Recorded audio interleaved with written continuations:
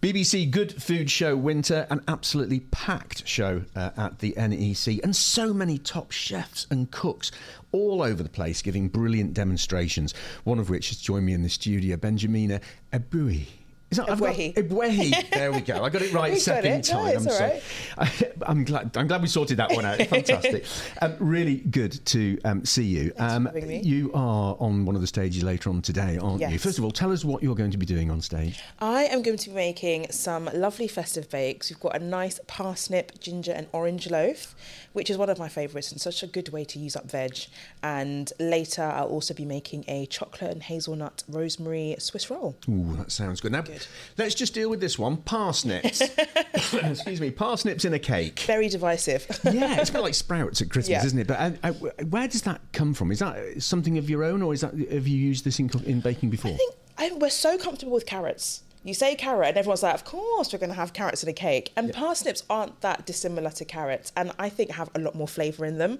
They've got a really nice woody, kind of earthy texture, and they work very similar to carrots. So in the same way you'd be comfortable with carrots in a cake, I think parsnips deserve just as much, if not a bit more, love. And so I thought, how can I incorporate parsnips in a cake? And it just came up with this.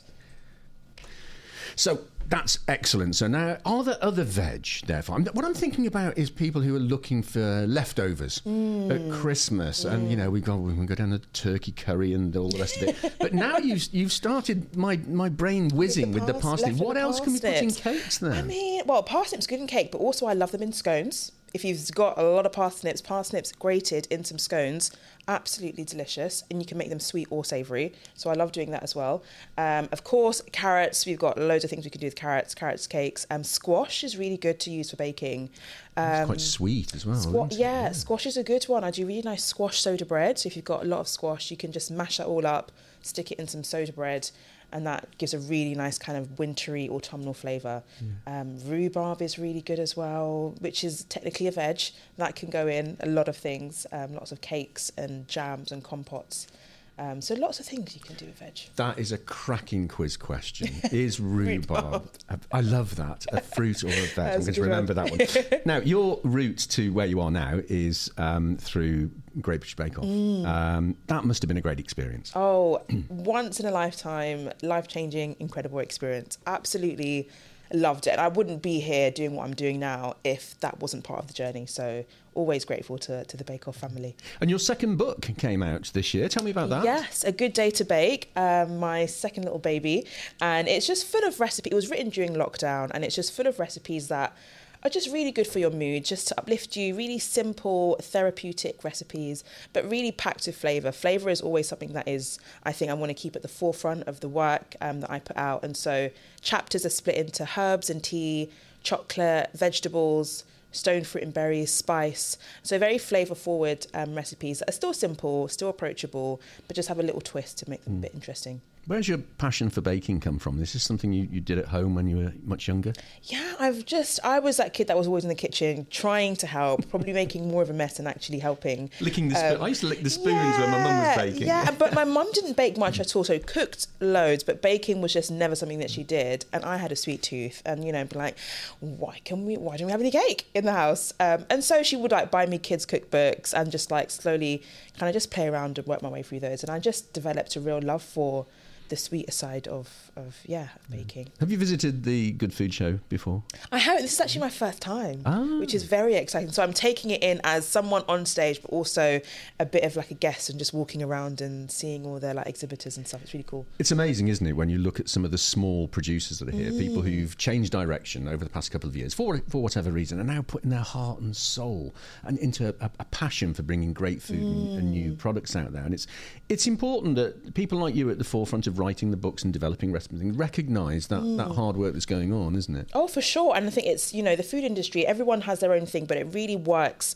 Everyone's got to work together, and that's what makes it so beautiful. So you support the small producers and you support the people who are putting out these incredible products that we get to use and share with other people in our recipes and our writing. So it really is, like, you know, quite a cycle. We've all got to kind of help each other. Yeah. You go into any bookshop and go up to the baking section or the cooking section, and it is rammed full from floor to ceiling, isn't it? Which often sometimes makes me think, where is the space in the market for another book, and where do you get those ideas from? I mean, what's your process for thinking about your book? Because I suspect that your second book isn't your last book. You've got No, another one in there somewhere. Always another one coming. So where do the ideas come from for the new recipes and the things that are going to make that jump off the shelf? I think you've got to draw, what I would always just draw experience from my current situation. So this second one was written during lockdown, and so that really influenced a lot of, you know, the way that I was writing and the style of recipes that I wanted to put in. But in terms of flavours, I always go with things that I love myself. So what would I really want to eat? What would I just love right here, right now? And I'm always influenced by my mood. That really kind of sways what I go for. And so, you know, recipes that I want to make when I just want to be on the sofa and watch a movie. What do I want to eat when I'm doing that? And just thinking of situations, and then I guess incorporating flavours and then drawing inspiration from food that I eat in other restaurants and in other bakeries, and then putting your own kind of spin on it. So there's always more to create. So what is your favourite? Let us in on a secret. Come on, what's your top choice? If you just said, if you could eat something that is in front of you now, what would it be? If I could click my fingers and magically well, right here, right now, I think, you know, it's cold out there. It's cold. So something hearty, something warming, something spiced. So maybe like a custard tart, but like a spiced custard tart. Because I mean, custard, I love custard in any shape or form. So it's nice spiced custard tart. I always love when I get the chance to go to Portugal and they have the pastel de nata. And you have them warm with a coffee. And you can't just have one. Never. At least 3. Who are your big influences? Who are the people who you looked at? And I mean, I was talking to some young people because they have schools coming into the show, and I say, you know, why are you here? What are you looking at?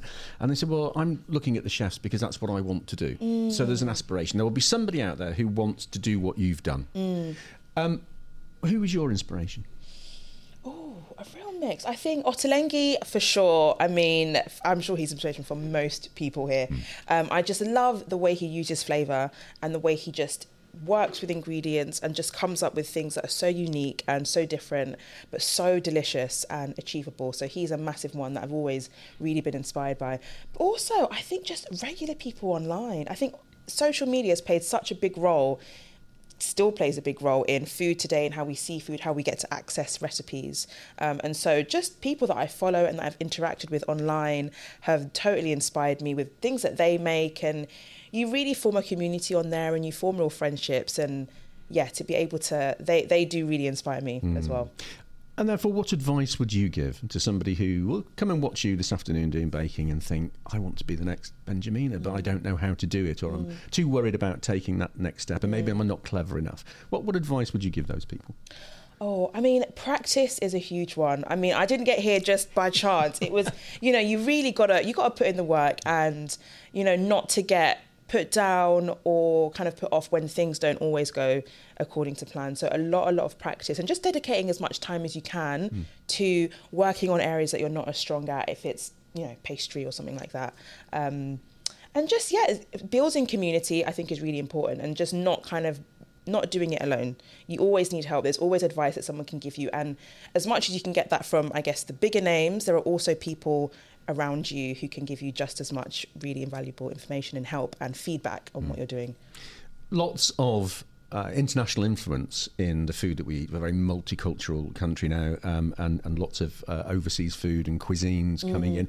Lots of overseas baking I see coming in today. I was chatting to some people from Poland who've brought their little dumplings and things over.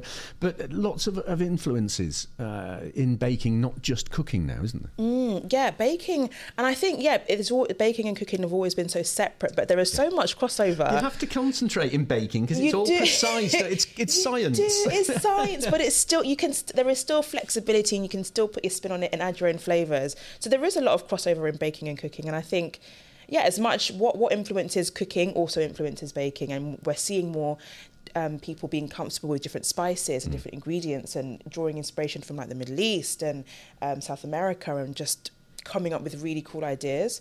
It's very exciting to see how much of the global stage influences our baking. It is. Benjamina, it's been a real pleasure to catch up with you. Thank you for coming in to see us. Enjoy your time on the Get Baking stage here at BBC Good Food Show Winter. Thanks for having me.